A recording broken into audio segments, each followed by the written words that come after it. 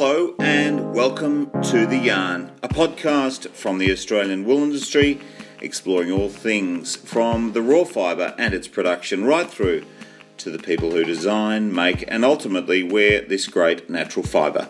I'm Marius Cumming.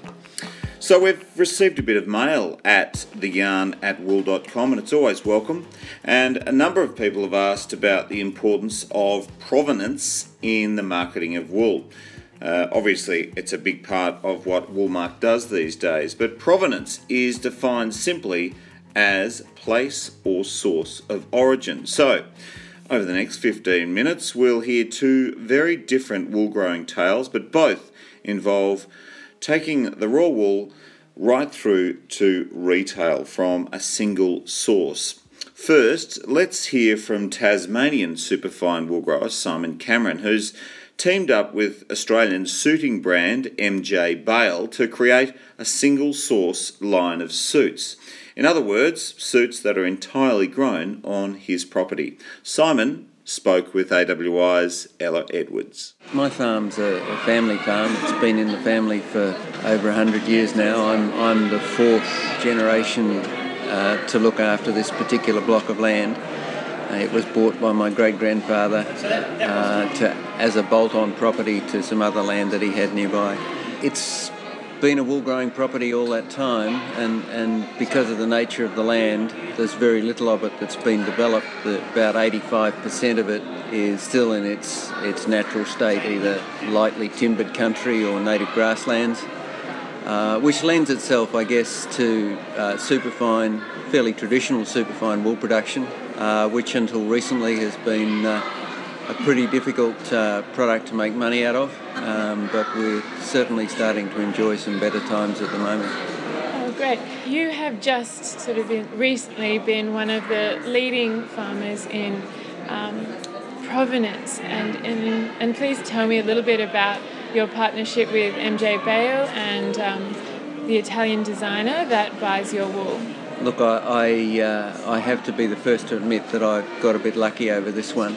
A few years ago, 3 or 4 years ago, I was invited to a dinner put on by Vitali Barberis Canonico in Sydney, and at that dinner was a guy called Matt Jensen, who's the MD of the retailer MJ Bale, and we started talking. We continued discussing for nearly 18 months, and then Matt made the decision to go with a line of suiting that was single sourced from Kingston wool, and we did this in conjunction with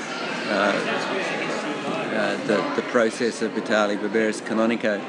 They bought my wool and made the fabric, which then Matt has had turned into suits. There's a couple of ranges that he's done, and they were launched in their Australian stores earlier this year, officially launched in May, and as far as I know, they're selling reasonably well. It's a high-end product, so it's got a reasonable price tag attached to it. But what Matt's done, which has been a little bit different, and what makes it work, is he's really pushed the provenance side of this and linked the range back to the natural values of Kingston. And I have to congratulate him for the corporate approach that he took to this, because one of the things that got it across the line as being a viable project for me was there's actually a contribution back to the farm from every suit sold. So for every suit sold, the farm gets a little bit of money to help with the conservation work that we do on the farm. And that was, for a retailer to be involved to that level, was really breaking new ground. And I admire him for the decision he took and for the difference it's made to the way we look after the natural values on the farm. That's fantastic. It sounds like a great collaborative partnership. Now, you did say a little bit about conservation. Could you give me an example of maybe one of the projects that you have done on your property that encapsulates that conservation or the innovation in the way that you run your farm? What we try and do on the farm, because Kingston is so high in natural values and its native grassland communities, which are really quite special, we work hard to integrate the wool production with the management of the natural values, and this has to take into account the grazing regimes that we use and how we move our sheep around. Some of the projects that we do, and we're always doing different things, whether they're erosion mitigation or at the moment I'm moving down the path of trying to revegetate some of the hilltops. I've got a view that if you have good vegetation on your hilltops, then that helps the surrounding areas. So that's just an example. Fantastic. Now, if your grandpa could see the farm Kingston now, what would he say? Gosh, what a question. His first question would be, or his comment would be, I never thought I'd see you involved in the farm. And once he'd got over his surprise, I think he would be pleased to see that we'd continued to run the farm in, let's say, not a particularly aggressive way. We tried to look after the land. We tried to be progressive in terms of the sheep that we breed. We use technology to measure their performance and that sort of thing. But we've tried to breed sheep that do well on the land. So I come back again to this thing about having the right mix of animal for the land for the benefit of both. Tasmanian wool grower and former president of the Superfine Wool Growers of Australia, Simon Cameron there, speaking with Australian Wool Innovations Communications Coordinator Ella Edwards, who has recently joined us at AWI, and you'll be hearing a lot more from Ella. Okay, so we head to a very different wool story now, and it's not a merino story, it's a Polworth story. Now, if you haven't heard of the Polworth breed, it was created in Australia back in the 1880s. It was first bred as 3/4 merino and 1/4 Lincoln. So the breed was established as a dual purpose, suitable for the heavy soils and the wet winters of Western Victoria. Anyway, instead of me explaining it, why don't we hear it from the experts? The Dennis family near Geelong in Victoria, who create their own knitting yarn. My name's Tom Dennis, got my brother Alistair and my dad Dave Dennis here, and so we're the sort of fifth and sixth generations operating Sun Warncourt as a Polworth sheep farm, and today we run about 1,000 sheep. They're both white Polworths and also in natural colours as well, and so I run the sort of tourism side of the business here, and we also run a couple of types of wool and yarn as well that we sell out of the farm here as well. So we have a farm shop as well as accommodation on the working sheep farm. So it's a lot for just one person to do, but between the three of us and also with our mum Wendy, then we can do a fair bit. Yeah. So Al has just started running the farm here, having spent sort of 13 years in Africa. And now he's adapting to Australian conditions, which I think is kind of interesting. and Dad's been working on the farm here since he was born, I'd say. Yeah. All right. So it's wonderful to have such a family business that you all seem to get along well, and it's quite rare to have so many people working in the one business. It's a very unique business. But Al, tell us a bit about your role in the business and what it's like going from Africa to Geelong. It's a little bit colder during the winter. I was mainly doing building, and also our other brother still lives there doing agriculture there, farming and cropping and that sort of thing. So yeah, coming back here, it's been great to come back.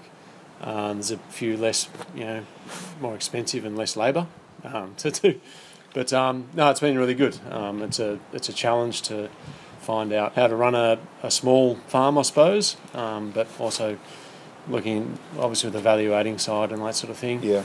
Just trying to get a balance, because there's a lot of ways to do sheep farming these days. Now I'll get back to Tom and ask a bit about the actual business and producing the yarn. But Mr. Dennis, if I could ask you about the Polworth, because we speak a lot about merinos, of course, in the wool industry, but the Polworth has a a wonderful history and a great position in the Australian wool industry. Tell us a little bit about the development of the Polwarth and what sort of an animal it is. The Polwarth is known as a comeback, which is a 3/4 merino, and it was developed by my great-grandfather in the 1880s to breed a sheep that produced a good style of soft handling wool in a country where, in a climate where it's very wet in winter, and they had a lot of trouble with fleece rot in the merinos that they came with first. So he crossed the merino with a Lincoln, and the first cross of that they joined back to the merino. Why it's called a comeback. So it's 3/4 merino, and that Lincoln wool gave it lustre. It allows the rain, soggy sort of misty rain, to run off more and doesn't get too wet and cause fleece rot. And the Polwarths that you have here now are around 22 micron, did you say? 23, 24. Right, so a bit more we than aim that. for. Yeah. And they're still going well here. You still enjoy running them? They're good, sensible sheep. They look after their lambs. They probably don't cut the same weight of wool as a merino, but they are easier to look after. So what's the opportunity here? Do you see the Polwarth as having a bigger future in Australian agriculture? What's the opportunity there for Polwarths? Depends on the weather a bit. If you keep getting wet winters, Polwarth's got a good future. Yeah, so it's been a very wet winter. We're here today where it's supposed to be springtime. It feels very much like winter, and the Polwarths are thriving. They look good. It is a very good knitting yarn. I think Tom will probably tell you more about that. Yeah. But Wendy, my wife, started the wool getting into consumers, into the actual consumer early in the piece by selling fleece wool to hand spinners, and it's developed. That side of it's developed. That's right from there. So we'll go back to Tom now. Tell us a bit more about the yarn side of the business and the ethics around that. So one of the qualities of Polwarth is its length of staple as well. So at sort of 100 to 120 mil in 12 months, then it was really a great fibre for hand spinning. And so back in the 70s when Mum and Dad came onto the farm here with 500 acres, then that presented a good opportunity then to sell some stuff, and that was direct to hand spinners. So as the trends and hobbies have changed over time, nobody's doing the spinning in such quantities as they were. They're preferring something that had a little bit more processing already done to it. So over the last 40 years, we've moved from selling raw fleece into selling knitting yarn and providing that in a couple of different sort of plies and colours, natural colours and dyed colours. So then we can then sell the materials for people to make something special. So the reason why they're buying Polwarth yarn is that they're looking for something that has different attributes to some of the other yarns on the market. So there's fibres, as you know, there's different purposes for different wools. So where merino is fantastic for next to skin and delicate work, things like Polwarth and some of the stronger breeds are really good for more robust things like outerwear and jumpers, scarves, beanies that have got a bit more sort of strength to them. So people are interested to try new fibres. And so that's where you see things like the Shetland Irons is a huge industry in knitting yarn. It's not particularly soft wool, but it has different attributes. So the variety of yarn is really great. They're also buying into the idea that after 175 years, we're still producing the same product that we had set out to do in the first place. So we stand by it, and they, I guess, trust that it's a good product. So being able to tell our story is really important to then engage with those customers who then are more perhaps willing to fork out what's essentially a more expensive yarn than they're going to find at Spotlight. We're all aware of the food miles sort of concept of things travelling as least as possible from their generation to the final consumer, and your sort of point of difference in the market is very much similar, I understand. Absolutely, it is. Yeah. So we perhaps in Australia follow some of the trends that come out of the US, and certainly what we're seeing there is even the establishment of fibre catchments where people are trying to find a material or make a garment that's entirely grown and produced within a certain radius, and so that we see that now out of Melbourne. Our customers are asking us the processing behind our yarns. They want to know where it was processed in terms of scouring, also in terms of spinning and dyeing. We're very happy to have a product that's entirely grown and scoured and milled within 75 kilometre radius. So that's a really great, pretty rare, but great opportunity for us at the minute. And I can see that certainly that's going to be the trend coming into the future. Is as humans, we're conscious now of our footprint on Earth, and if that's through food or if it's through our choice of building materials or if it's our clothing, we want to understand the full footprint and our impact on Earth. So if it's not already in some people's mind about their clothing choices, then it certainly will become more so in the future. And I suppose that's something that Woolmark and AWI are working on too, I suppose, is that renewable, sustainable aspect of wool, and the fact that it's also 100% biodegradable. So you obviously see this as an Uber trend and something that will work to your advantage for some time to come. Absolutely, yeah. So slow clothing is the key there. We recognise fast fashion for what it is, but we also see that slow clothing is a way to get people to buy well and consider their purchasing options, and also to think about what they're going to do with that garment once they've finished enjoying it and how it can be repurposed. So how do people find out a little more about you? Is it you said I think you're building a website? We're already there. So Tandy.com is where we land, but we find that social media is probably our biggest form of engagement, especially with the craft and those creative types. We reach out a lot of people through Instagram, so that's been a great draw card for our industry is those social media things. But Instagram's a great form, but certainly Tandy.com is the one to get to. All right, well, we'll keep a lookout. And look, thank you very much for having us today. All the best for the future. It sounds like, there's some exciting days ahead. Thank you. Thanks for having us. That's Tom Dennis from the Dennis family at Tandy. That's TARNDIE. And they create their own yarn. And speaking of yarns, that is the podcast. Again, if you wish to contact us, the email is theyarn@wool.com.